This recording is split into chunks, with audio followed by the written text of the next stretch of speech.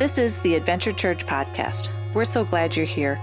Today, Pastor CJ continues his message on the heart of the Father with a message called, How Do Others See You? We are called to be men and women of God. That means we should be reflecting God's character to others. So the question is, can others see God in you? We hope you enjoy this message. Why do they seem to be blessed and I'm not, and they're not even a believer? We're going to be talking about things about that over the next few weeks, starting the 28th of April, and I'm very excited about those messages, what God has given to me and put in my heart. Some time ago, a couple weeks ago, matter of fact, Cheryl and I and her sister and her brother-in-law, Ron, we had an opportunity to watch the movie, and don't stone me, The Patriots' Day. How many ever seen the movie The Patriots' Day? It's the true story. That's why we watched it. It's the true story of the Boston Marathon bombing. I mean, remember that? The Boston Marathon bombing? It happened in 2013. There was 264 people that were injured. And remember that? 264 people that were injured. There were 3 people that were killed in that tragedy. But what amazed me about that movie, here was a true story. And what happened when Mr. Wahlberger Mark Wahlberger was the co-star or the main star in the movie. And what happened in that movie is that they found out as they began to investigate Mark about the criminals, they went along each business along the parade route, and they found out that each business had surveillance cameras outside each building. And so what they did is they went to all these buildings and they began to get all their surveillance tapings, all the tapings of what took place that event and that time period. And so what they did is they pieced it all together and they broke it all down and they zoomed in on different things and different pieces, people and different things that were going on and events that happened at that time. And they discovered from the surveillance, Pastor John, that they discovered or they found the culprits of who created or done the bombing. And what happened was they identified the young man with the backpack on and how he was walking to the strategic places where he placed the bombs at. And they were able to discover him. And not only were they able to discover him, but they also got a good distinction or a good picture of him that they remember, and they were able to put it on Fox News and CNN, and they broadcasted it out there. This is what the bomber looks like, and so on and so forth. And because they had the surveillance camera on him, they were able to catch the criminals. And how many of you today know that everywhere we go, good to see you, everywhere we go, man, I love this, man, they're my friends. Interruption break, amen. Love them. But everywhere we go, how many know we can pull out our phones, and anywhere you can take your phones. You don't have to have your big Canon camera anymore, your big Polaroids or whatever. Now you can take out your phone, and anywhere you go, you can take pictures. You know what I'm talking about? And then not only can you take pictures, but you can also take videos everywhere you go. How many know you're being watched, right? So here's what I want you to do. Do me a favor. Everybody take out your phones. Come on. You're taking out your phones in church, not to check your texts or your email, all right? I want you to go to your camera setting. Go to your camera setting, all right? Now, go to your camera setting, take out your phones. All right, now, here's what I want you to do. I want you to take a picture of the person next to you, all right? Come on. Take a picture of the person next to you. Come on. Take a picture to the person next to you. Take a pose. All right. Take a picture of the person next to you, all right? You got it? All right. Now, here's what I'm going to do. Now, stand up. Check this out. Now, tell me your picture. Come here. Tell me your picture. It's my I see your picture. Your name in lights above it. Dun, dun, dun, dun, dun. All right. Now, tell me your picture and what it's all about. Describe my brother-in-law. Okay, describe him. He's wearing a plaid blue shirt, looking at his wife like, do I really have to take this picture right now? Although actually looks really amused. Oh, that one. He's smiling. Ooh, he's smiling. He must really love you, right? So in other words, you got his plaid shirt, he's smiling. What color hair has he got? Brown. Well, you're supposed to look at the picture, not him. What's the picture say? Like a brown, dark brown. Okay, is he good looking? No. All right. Come on, Lisa, tell me your picture. Oh. Come here. It's Mark. Okay, who's Mark? Mark, wave your hand, Mark. He's my kid's dad. The kid's dad, all right. Yep. Okay. And he's wearing a gray sweater, and he has a funny little smile on his face, like, oof, I have to take a picture of you. And he has gray sideburns. Ooh, great. Probably from me. Are you trying to And say you're stressed? Bushy eyebrows. Bushy eyebrows? Oh, okay, all Yep. right. Okay, all right. Okay, now, Steve, this is what, this one better be good, okay? All right, Steve, come here. Come on. Now, you better not mess this one up, dude. Come on. Tell me what it is. The prettiest girl ever. Oh, there you go. Look at that. All right, man. All right. So she has her eyes closed. Huh? She has her eyes closed? Maybe she's praying for you. Tell me about this girl.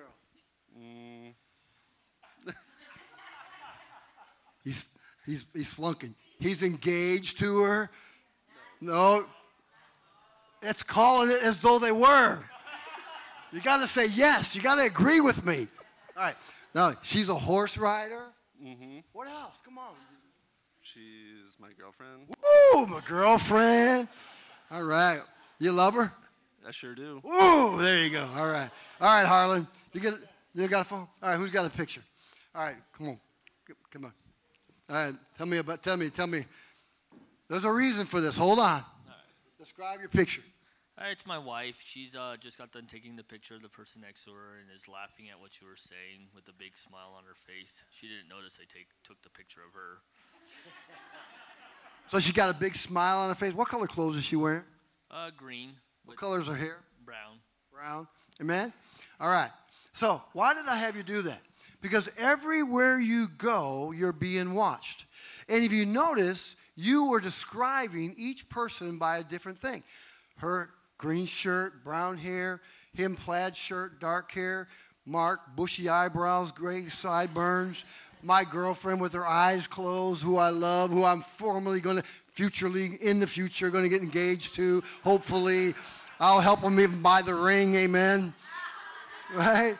But the point is, did you notice that you had a picture or an identification or a look about that person in which you took the picture of, right?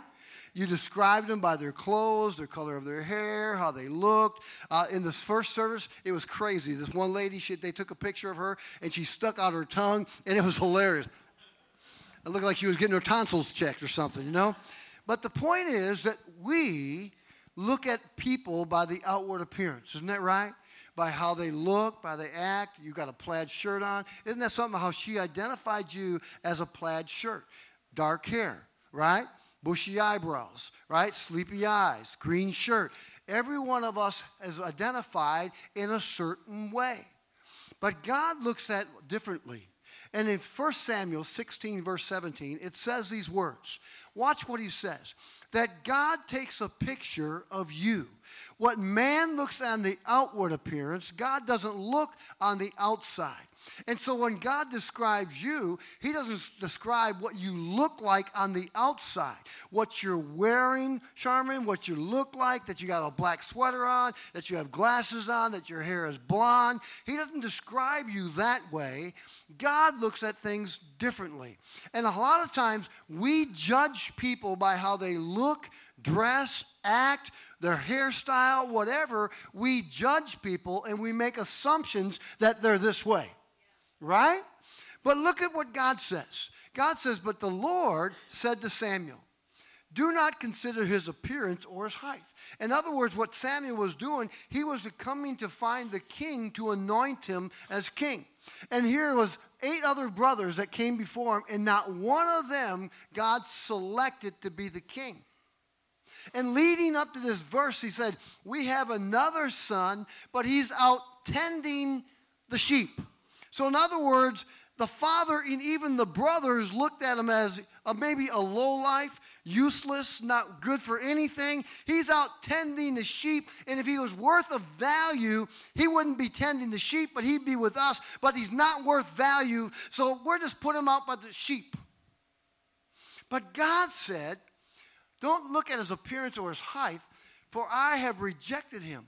Now watch this.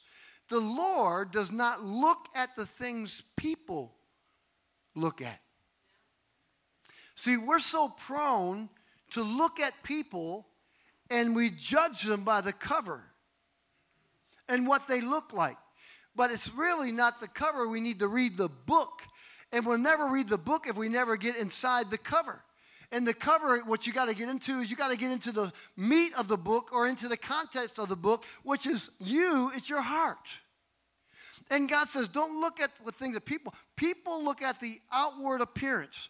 The green shirt, the plaid shirt, the dark hair, this, that, and the other thing, the eyes being closed, all these different things that we just described, Michael. But what happens, he says, listen, people look at that, Liz. But God looks at what? The heart. You see, the reason why God says, I look at your heart is because that's what matters to me. God says, I don't care what you look like here. I care what you look like in here. Because out of the overflow of the heart, your mouth speaks. Your mouth will reflect that which is in you. Your mouth speaks what's inside your heart. Your heart is the container of that which you're thinking about, what you're acting about. I always say this, right thinking is right living. Right living is right thinking. So whatever you think, you're going to have right living. Or you're going to have wrong living. Whatever you put into your heart is the Tupperware that seals whatever you put in, and whatever you open up is going to come out. So look at what he says. Notice what God looks at us. It's not by how we dress, look like, or act, but by our heart. That God said, I look at your heart. You see, how many remember the day, Stephen, when you fell in love with your girlfriend? I remember that day, Wednesday night. He was happy, happy, happy. I mean, he was bouncing around. He looked like Tigger the Second. I call me Tigger. Steve was so, but you could tell he was in love. But he was bouncing. Ah, she's my woman. Hey, yeah. Yeah. Put my soul train on here a minute. Yeah, yeah. You know what I'm talking about. You don't know that anyways. But you can tell that he was in love. You can tell that he was in love with her. Because he gave his heart. How many know that people can tell, now get this now, the difference between the unbeliever and the believer by their love for God? Come on now.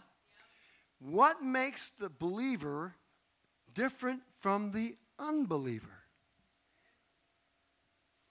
By our heart, by our love.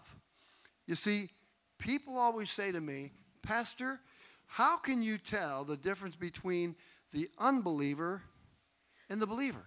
Well, I can tell the difference by what comes out of their mouth. Because what's in their heart is going to come out of their mouth. Right? So it says in Proverbs chapter 4, verse 23, it says these words, above all else, guard your heart. In other words, protect your heart, because your heart is the container. And what you let in is also going to come out. Garbage in, garbage out. Good in, good out. So you got to be careful of what you let in. You are the gatekeeper, or the one that directs and protects your heart. You are the security guard over your heart of letting those things in, of what you want to hear, what you want to affect your heart, what you want to affect your life, whether good or bad. And sometimes you wonder why you're happy, happy, happy. Maybe it's because you're having a good diet of those things that you're letting into your heart that are good. Or maybe you're sad, mad, and upset. And maybe it's because of the bad things that you're letting into your heart. And whatever's going into your heart is now coming out of your life. And what's happening to you, you are judged not only by your picture or what color shirt you're wearing or by your hair, but you as a Christian are judged by your actions, words, and deeds. How many know what I'm talking about? The Bible says in Deuteronomy 14:2 that we are peculiar Mali people. Peculiar means different. Peculiar means being set apart. Being set apart, being different from the world. How many know that we're of the world, but we're not part of the world? That we live in this world, but we're not supposed to do the things of the world, because how many know it's easy to go with the flow, Gail? It's easy to go with the flow. But as a Christian, it's harder to go against the flow because, man, it's one of us and maybe 10 of them. And you know that's not a fair fight. But when you take a stand for God, there needs to be something peculiar and different that stands out above the norm. And what stands out above the norm for us that people can see Christ in us is that we don't go with the flow, but we go against the flow representing Christ. And that's how people can know who we are. But it says to guard your heart. You ever notice why it says that? Guard your heart. And it says, listen, for everything you do flows from it. Flows from your heart. Listen to this. Why does the Lord say guard your heart? Because it's what comes inside of you, what you allow inside of you is going to come out of you. Your heart doesn't lie. How many of you know your heart doesn't lie? Your heart doesn't lie. It speaks out what's inside it. It acts out what's inside it, and it's a dress rehearsal of who you really are. Wow, your heart. Who lives on the throne room of your heart? It's the Lord. And out of the overflow of your heart, the mouth speaks. A lot of times people see you by what you see and hear coming out of your mouth. What is coming out of your mouth? Luke chapter 6, verse 45. It says these words. A good man brings good things out of the good stored in his heart. And an evil man brings evil things out of the evil stored in his heart. Now watch this. For the mouth speaks what the heart is full of. Can you always tell when people are full of the Lord, what are they going to talk about? They're going to have Christian crusades. They're going to have Christianisms. Or they're going to have, praise you, Jesus. A lot of these things are going to come out of their mouth. You can always tell where a person's interest is. If it's in sports, what are they going to talk about? They're going to talk about a lot about sports. If your hobby is maybe doing mechanical work or maybe carpentry work, what's you going to talk about? You're going to talk about your interests. How can people really know Jesus if he's really not being talked about? Because a lot of times, if it's not in our heart to talk about him, then we're not going to talk about him. But you're only going to talk about what you put in your heart. People make judgments by what you do, how you dress, what comes out of your mouth, and how you treat others, right? How many know that's true? So a lot of times what makes us different, the heart of the Father, is what do people see in you? How do they see you? How do they see you different? What makes you separated from the world? What makes you different from a believer and an unbeliever? The Bible says in James 2:19, even demons believe there's a God. So anyone can say, I love God, I love the Lord. But you know what? We can honor him with our lips, but our heart can be far from him. What makes a difference is that, God, I'm going to reflect you. That, Lord, I'm going to not only reflect you, but I'm going to live for you. I'm going to be an example. I'm going to be a pace setter. I'm going to be one that people are going to know, recognize, and sense that there's something peculiar and different about me because, God, you live in me. Amen? I hear people all the time say, why should I want to be a Christian when he or she proclaim and profess to be a Christian, but they're no different from me? Matter of fact, they're even worse than me. So why should I want what they have? Because the product in which they're professing and proclaiming and wanting me to receive is obviously not working on them. This Jesus thing is not transform or change their life because they're still the same crabby, upset, mad, angry person. So why should I want that? You see, Matthew chapter 7, verse 20 says this.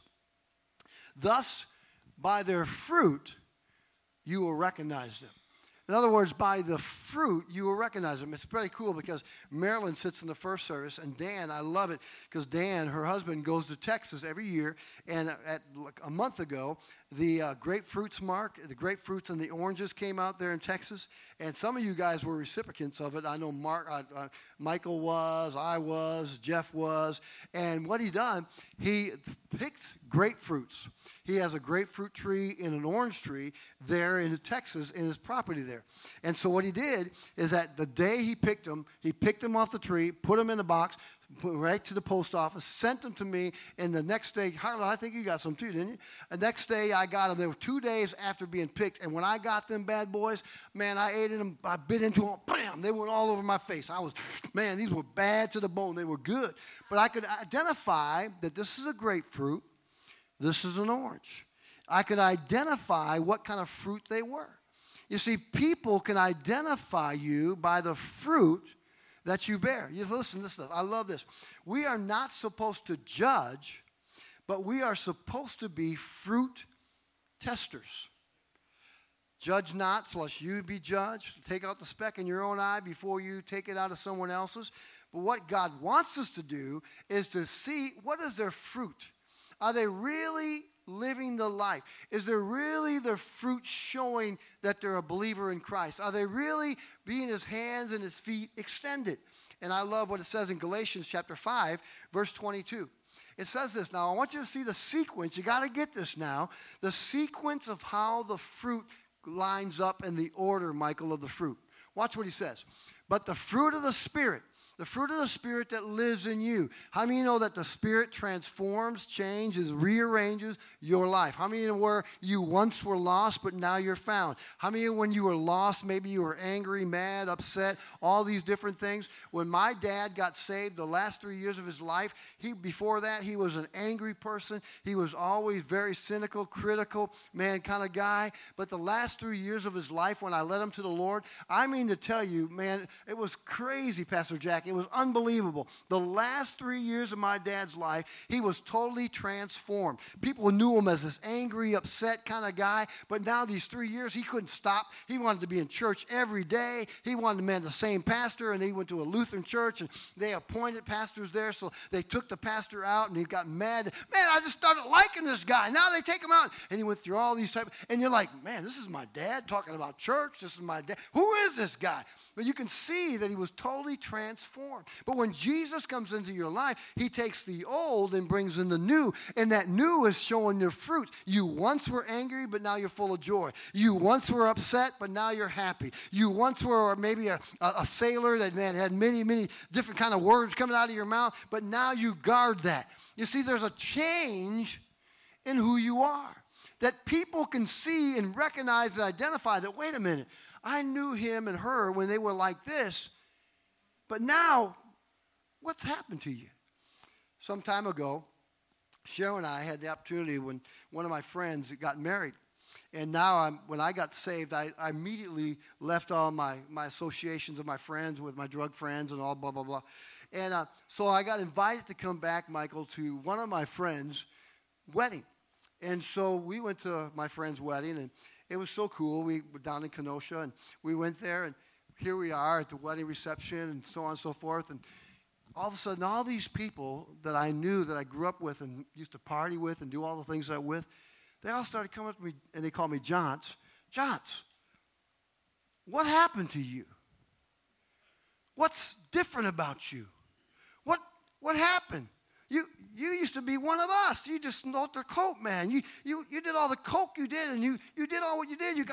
You shot heroin with men, and you got the tracks on your arms. And Johns, you did all these things with me. What happened to you? Well, let me tell you what happened to me. J-E-S-U-S. He's my Lord and King. J-E-S-U-S. My everything. You don't know that neither.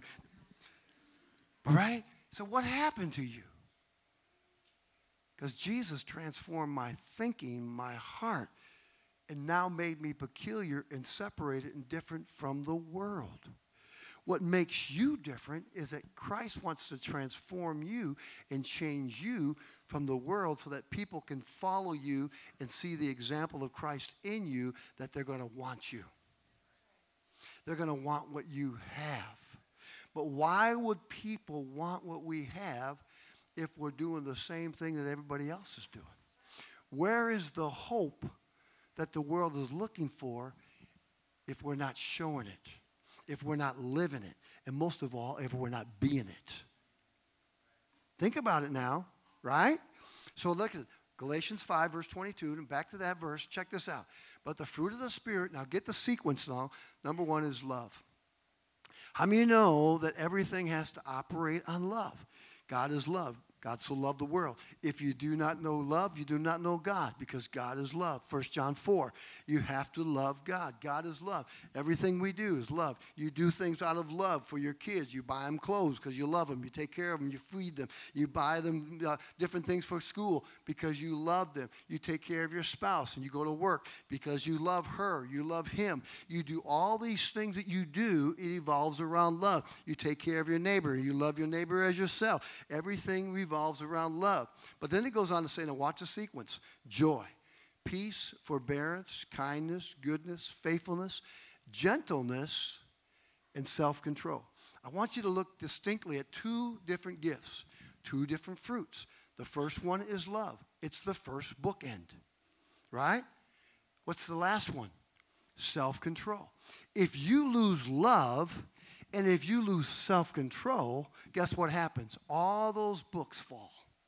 Because if you lose self-control, that means anger. That means you say things that you shouldn't say. That means you throw your fist up in the air. You, do things, maybe throw things, whatever the case may be. And then what happens is when you lose self-control, guess what? You lose gentleness. When you lose gentleness, you lose faithfulness. When you lose faithfulness, you lose all those things, goodness, kindness, forbearance. You wonder why. Maybe you don't have joy in your marriage. Maybe you lost your love. You wonder why maybe you don't have peace. Maybe you lost your love.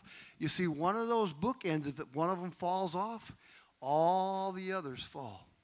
So you got to walk in love and walk in self-control that holds everything together. So that's what makes the difference in our life. If you want your house to be in order, you want your books to stand straight up, you have to continue to walk in love. I'm going to turn the other cheek. I'm going to forgive 70 times 7. I'm going to love you, man, through good things and bad things. We have to choose to love. We have to choose to forgive. That God, I'm going to love you. But then it goes on to say, watch this. In verse 24, it says, those who belong to Christ Jesus have crucified the flesh with its passions and desires. In other words, I die to the old nature. I die to the old self. I die to how I used to be. Now get this, guys. That's what makes you and I different. What makes us different, Charmaine, it's so fun. Guys, I'll tell you, this is not a hidden secret. Charmaine, man, if you guys knew her story, and a few weeks ago, we had the opportunity to celebrate with her 1 year sobriety for what God did for her. Man, amazing. Amazing. It was unbelievable. And Charmaine, look at your whole family here today. It is so cool to see a transformation of her life right here. Because then why? She died to herself. She died to the old nature, the old thing. And I bet you, Charmaine, people are probably coming to you saying, Charmaine, what happened to you? You were one of us. But see what it says, those who belong to Christ have crucified. In other words, died to the old nature. You've changed your clothes, your thinking, your outlook, your way. That's what makes you different. You see, it's easy to get amongst a bunch of guys, and just get amongst a bunch of guys and start gossiping and maybe complaining, saying some great things that we shouldn't be saying. It's easy to do that, but it's harder to walk away sometimes. What makes us different is walking away. Say, listen, I appreciate what you guys, man, but hey, I just don't want to go there. And that right there lets them know that what you're different. That right there says, hey, I don't go for that. You see, but since we live by the Spirit, let us keep in step with the Spirit. That God, I want to keep in line with what you have for me in my life. You see, listen, if we are changed, transformed, and now living in Christ, our life should show it to the Lord first. To God, I'm going to prove you first. To myself second. Take pride in who you are. And to others third. People don't have to judge you. They can see it in your lifestyle in which you live. You see, just like I said, everybody's taking pictures. You're watched everywhere you go. Phones everywhere. Surveillance cameras everywhere. You're being watched wherever you go. And you know what? Most of all, you're being watched. When you label yourself as being a believer in Christ, you're even magnified even more. Because people are waiting for you to stumble, to fall, and make a mistake so that they can come back and say, I thought you were a Christian. How many know what I'm talking about? I thought you were a believer. Shame on you. Sinner, sinner, down below. Pucker up and let it go. Right? I thought you were a believer. What are you doing that for? So how do people see you? And I got to move quickly. How do people see you? Number one, do they see you angry and upset? Do they see you angry and upset? Are you always mad at the world? You notice what James says? James chapter 1, verse 19. James gives us 3 simple principles. And I want you to see this. 3 simple principles. Watch this. My dear brothers and sisters, he's talking to us. Take note of this. everyone should be quick to listen. In other words, stop trying to solve the problem before they get done speaking. Because what happens, get this now, what happens is when you're trying to figure out the problem, you're not hearing everything that that person is saying. You're only hearing what you want to hear, and what you're not normally hearing is maybe the negative thing of it, and that's what you're pouncing on, and you're creating a bomb. So what we do is we try to fix it before we listen. How many can say amen? Somebody say ouch. And we want to fix it instead of listen. So he says, listen, we should be quick to listen. Number 2, slow to speak. Why does he say slow to speak? How many have done this before? Open mouth and insert foot. Because we didn't listen, and because we didn't listen clearly and fully to what they had to say, and you're yelling across the room or through different bedrooms, and you're only hearing bits and pieces, and you come out of the room, what did you say? What's that all about? Come on. Oh, me. Right? Quick to listen, slow to speak. In other words, bite your tongue, stop trying to fix it, but then look at what he says. And slow to become angry. And where anger sets in is when we don't listen and we don't take time to hear and the process before we speak. How many wish you could take back some of the words that you said? How many know that the little saying that sticks and stones may break my bones, but words will never harm me? How many know that's not true? Words do hurt. How many is still, maybe you don't have to show hands, but I know for me that, man, in my lifetimes, people spoke some words over me. And, man, trust me, they cut to the core. They cut to the core. And one in particular was a teacher in 6th grade. I really wanted to play an instrument. I really did. My family was all instrumentally inclined. My father played every instrument there was. I'm supposed to take on this trait, like father, like son, right? So I started trying to play an instrument in 6th grade. Well, the teacher in 6th grade told me I had too many thumbs. In other words, I wasn't coordinated, I wasn't good enough, and so on and so forth. You know what that did? It killed me. And you know what, today, I'll be honest with you, those words, sticks and stones may break my bones, those words kept me from playing the piano or the drums. And I look back today in my ministry, if I could have played the piano, man, how that could have helped me in worship and so on. But because I listened to a lie, I fell into the trap and I never pursued it. And I wonder sometimes the words we say. The words of our mouth, are they edifying, life-giving? You will eat the fruit thereof. And then it goes on to say, become angry. Ephesians 4, verse 26 and 27. It says, in your anger, do not sin. Wow. I mean, you know that's a tough one. You know, the comedian Flip Wilson, he was famous for the one-liner. You know what it was? The devil made me do it. Whenever he'd make a mistake, whenever he would say something, he would always say, the devil made me do it. And you know what happens when we get angry? We say things, do things that we shouldn't do. And you know the old cliche is Humpty Dumpty fell off the wall. Humpty Dumpty had a great fall. All the king's horsemen and all the king's men tried to put Humpty back together again, right? But you know what? When you put something that's broken back together again, it never goes back to its original form. There's always cracks. There's always maybe slivers that didn't get back to its original form. And so what happens sometimes in our anger, we sin. Maybe we lash out at our coworker. Maybe we lash out at our kids. Maybe we lash out at our spouse. Maybe we lash out at our friends. And usually what it is, a lot of times, we lash out to the ones that are closest to us because we know that they love us and accept us and forgive us. So I can always take it out on them. And not realizing the consequences of what you're doing to them. So sin. Do not let the sun go down while you are still angry. In other words, deal with it. Because if you don't, listen what happens. Do not give the devil the foothold. In other words, by you angry and maybe sinning and doing things, you're letting the enemy advance on you. And isn't that what we're trying to do, is go forward and not backwards? And every time we do these things, the devil's getting a foothold or a stranglehold on us or a grip on us and try to go forward, and he's holding you back. And then you got to go back to square one and start all over again because I got angry and I got upset. But look at what your notes say, and I got to move quickly.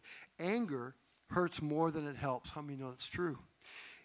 Anger, or it hurts your image. It hurts your image, your witness, your character. And it hurts those around you. Wow. Your witness is your testimony. I'm a witness for Christ.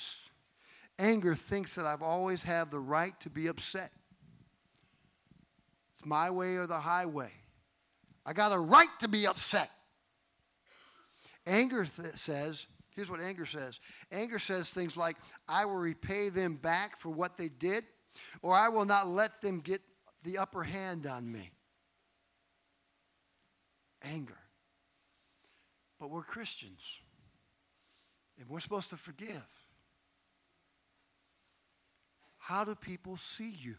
Number 2, do people see you living a double life?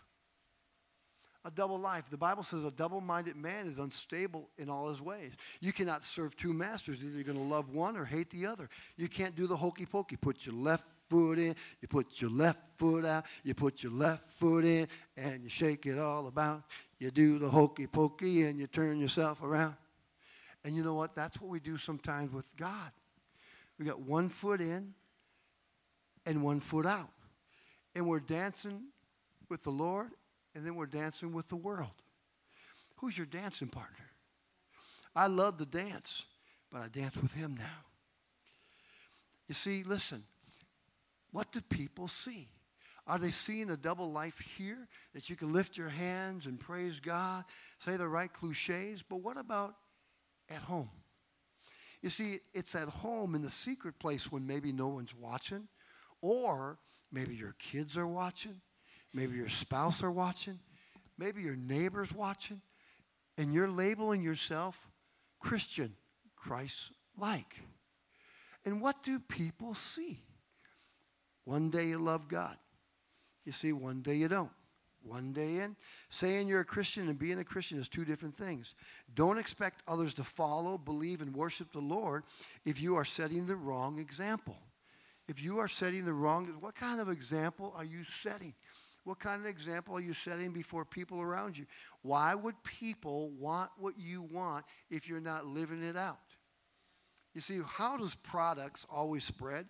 Maybe you brought Tide or All detergent, or maybe you use Crest, but you brought Crest toothpaste or you brought All detergent, maybe because someone told you about it, right? They told you about this product. You got to try this product. It's the best product. You got to try it. So what do? You go and buy the product. And sure enough, you bought the product, and it was exactly like those people said. You know what? I hate to say it, but what's the product that we have? It's Jesus. And how would people want that if it doesn't do what it says it's supposed to do? Especially in you. Why would I want that? It's a waste of my time. It's a waste of my energy. It's a waste of my resources to follow Christ when it hasn't changed you. How do people see you? You see, do they see a double-minded? You see, in 1 John 2:6, it says these words, whoever claims to live in him must live as Jesus did. We all claim. I'm a follower of Jesus. I'm not ashamed of the gospel, Romans 1:16. Right? Lord, people don't want to hear you. They want to see you, because talk is cheap and actions are deep. Go ahead. Number 3, do people see you forgiving? Why is it, can I ask you something? Why is it that we want to be forgiven? We want to be forgiven. We want others to forgive us. Maybe about something you've done. Maybe you're upset that, man, I did that so many years ago, but yet they still can't forgive me. But let me ask you, you want others to forgive you, but do you forgive others? We're ready to embark on Easter, and this is why I'm talking about this, because I'm praying that we can be a reflection of Christ, that we can invite people to come to Easter, this resurrection service. But can you fathom this as we're ready to embark on this great, great day? One of the last words that Jesus said, suffering, hanging on the cross, suffocating. That's how he died. He suffocated. What he said. His last words before he gave up the spirit. Father, Father, Father, forgive them. Forgive them. And they're all ridiculing, spitting on him, mocking him, ridiculing all these things that they're doing and why he's on the cross. Father, forgive them, for they know not what they do. And he gave up his spirit. The last things, Edie, he said before he gave up the spirit, forgive them. Gail, can you imagine the last words? If it was you and I, our last words would probably, we knew we were dying, I want the thickest steak, the best steak I can possibly buy. That's what I want. That's my last words. Or my last words is, I want to tell my Pookie woman, I love her so much. Tell my kids I love them. But Jesus' last words was, says, Father, forgive him, for he knows not what they do. Can you imagine that? Wow. You see, are you still talking about the offenses someone did to you several years ago? Are you still talking about that? Are you still going around that same tree? Man, you've been set free from that 10 years ago. God says, I remember your sins no more, and I blot them out. So why are you remembering them? God doesn't remember them. So when you go to God, God says, when you go to the altars and you say, God, forgive me for this, God, 10 years ago, God said, what are you talking about? I don't even know what you're talking about. God says, I blotted them out. Why are you remembering? I don't even remember. If I don't remember them, why do you remember them? Because you know why you remember them? Because it brought pain to you. It brought hurt to you. It brought scars to you. It brought maybe shame to you. And so therefore, because you maybe were shamed, you were scarred, you were wounded, you can't let go of that. And now you got these defenses up, and you're so afraid to let people in and even let God out. And so what happens is you got this wall of unforgiveness up. And you're walking around this world mad, upset, shaking your fist at the world, and even mad at your kids, your spouse, those around you, because you got a wall of unforgiveness. Woo, somebody say amen. You see, look at, forgiving is a lifestyle that you choose, and not by what others can or cannot do for you. It's a choice. Forgiving cleans your heart, sets you apart, and lets others know and see who you really are.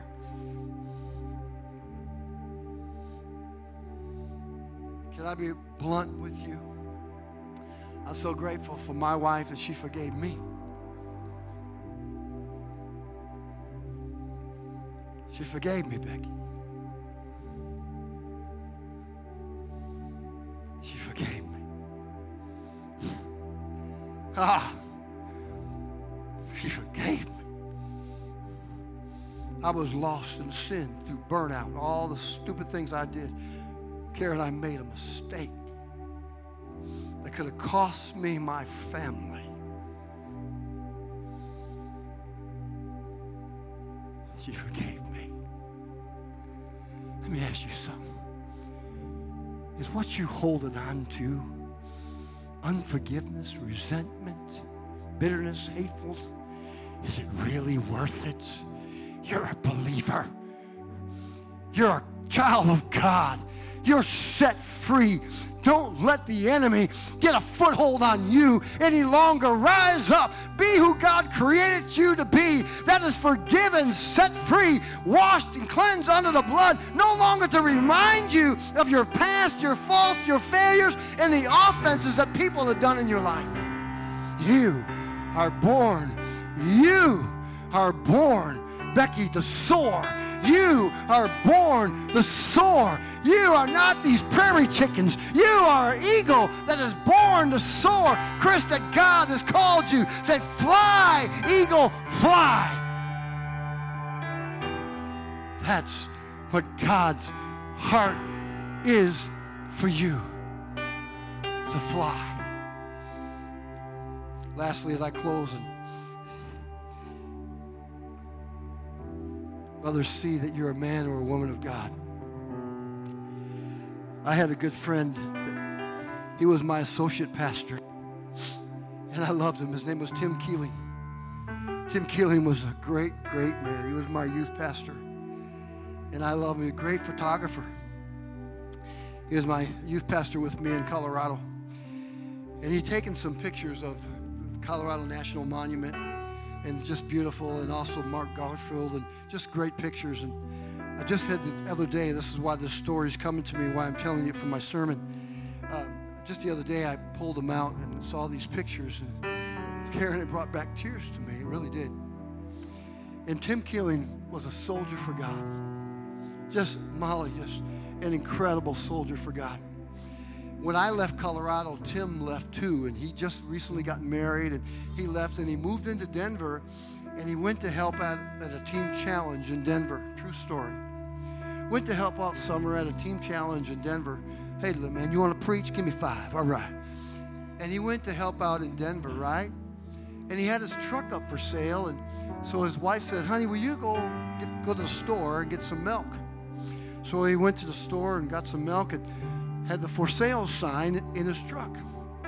So he came out of the store, and 2 guys approached him and said, hey, I see you got your truck for sale. And Tim said, yeah. Hey, can we try it, drive it? Can you take us for a ride? Yeah. Lo and behold, they kidnapped my son, my friend, Tim Keeling. Took him out in the sand dunes of Utah, and they took his life. Stole his truck. And who it was 2 escapees that broke free from the penitentiary in Oklahoma. And they got all the way to Denver, Colorado, and they kidnapped him. His body was so decomposed that they couldn't identify him, but only by one thing. On his ring finger, obviously, was his wedding ring. But on the opposite finger was his class ring. And it read on his class ring, a graduate of Christian Life School. So they traced the ring back to Christian Life School, which was in Grand Junction, Colorado. And they discovered that, lo and behold, it was Tim Keeling. At the gravesite, when they placed the tomb and the stone over his gravesite, it read these words: I fought the fight. I kept the faith. And I finished the race. If there was a man of God that I could say that I loved with all my heart, that really showed an example of a man of God, it was Tim Keeling. And he died as a martyr for God. You see, the heart of the Father is for you to be a man and a woman of God, to stand up and be accounted for. I'm going to close this service this way. If you really mean business with God today, in your Romans 1:16, where you're not ashamed of the gospel, for it's the power of the man unto God. We're going to enlist today. And how we're going to enlist, Caleb, is this. By the count of 3. Allie, if you mean business with God, and you say, God, I want to join and I want to stand up and be accountable for God. By the count of 3, I want you to jump to your feet and say, I enlist in the army of God. If you mean business with God, if you mean business with God, I want you to jump to your feet at the count of 3, Greg. Say, I want to enlist in this army of God. Lisa, this is for you. And when you stand, Lisa, now this is prophetic right now, Lisa. I'm going to tell you right now. I don't know a lot about you. I promise you, I really don't. No one's ever told me about you. I don't know anything about you. But your past is behind you. Stop holding on to that and let people judge you. You are behind that. You are free. God loves you fearfully and wonderfully. He's setting you free to be all you're supposed to be. Today is your breakthrough. Your miracles, signs, and wonders are coming. The past is yesterday. Your day is new. Today is a new day, a new beginning. You are free indeed. You're going to find new joy now. Fulfillment's coming to your life. You're free. Now, the count of 3. Are you ready, young man? This little guy's all ready to jump. God wants you to enlist, Marlene. He wants you to enlist. Come on, Harlan. He wants you to enlist with your brother today. What a great opportunity. Harlan's with his older brother today, that they're going to enlist together in the kingdom of God. Can you imagine when God comes, they might fly up like the flying nuns together. See, Liz? It's a new day for you. It's a new day for you too. A new day for you. When you stand up, the shackles are coming off. The shackles are coming off. You're free. You watch and see. It's a new day. It's a new day. It's a new day. You have to expect that. You have to believe that. You have to receive that in your spirit because God wants to do it. Mark, new day for you. New day for you. Are you ready? Are you ready to enlist today? Are you ready to enlist? Come on, are you ready? Some of you looking like you're half awake. Look, you guys are ready to jump up. I'm loving them already. They look like Jack in the Box. Right? Come on. Count of 3. We're going to say it together. I'm ready to enlist in the kingdom of God. 1, 2, 3. Come on. Step to your feet. I'm ready to enlist in the kingdom of God. Come on. Come on. What it's all about. Your tombstone. I fought the fight. I kept the faith. I finished the race. That's you today. Heavenly Father, I thank you that today, God, we have fought the fight. We're keeping the faith, and someday we're going to finish this race. Not now, but we're in it now to be the best that we can be for you. I pray in the name of Jesus that, God, that people will know, sense, and feel that we are peculiar and different because of the Spirit of God that lives within us. The past is behind us. The future is ahead of us. And so, Father, today we thank you that the heart of the Father is to be more like you. So, Father, give us the strength, the ability, the opportunity to witness and to share you, Lord Jesus. And we give you all the praise and all the glory. And all God's people said, amen. Now, come on, give him praise. Amen. Now, you walk out of here with your head high, knowing you're forgiven and you're brought with a price. Thank you for listening to this week's message from Adventure Church.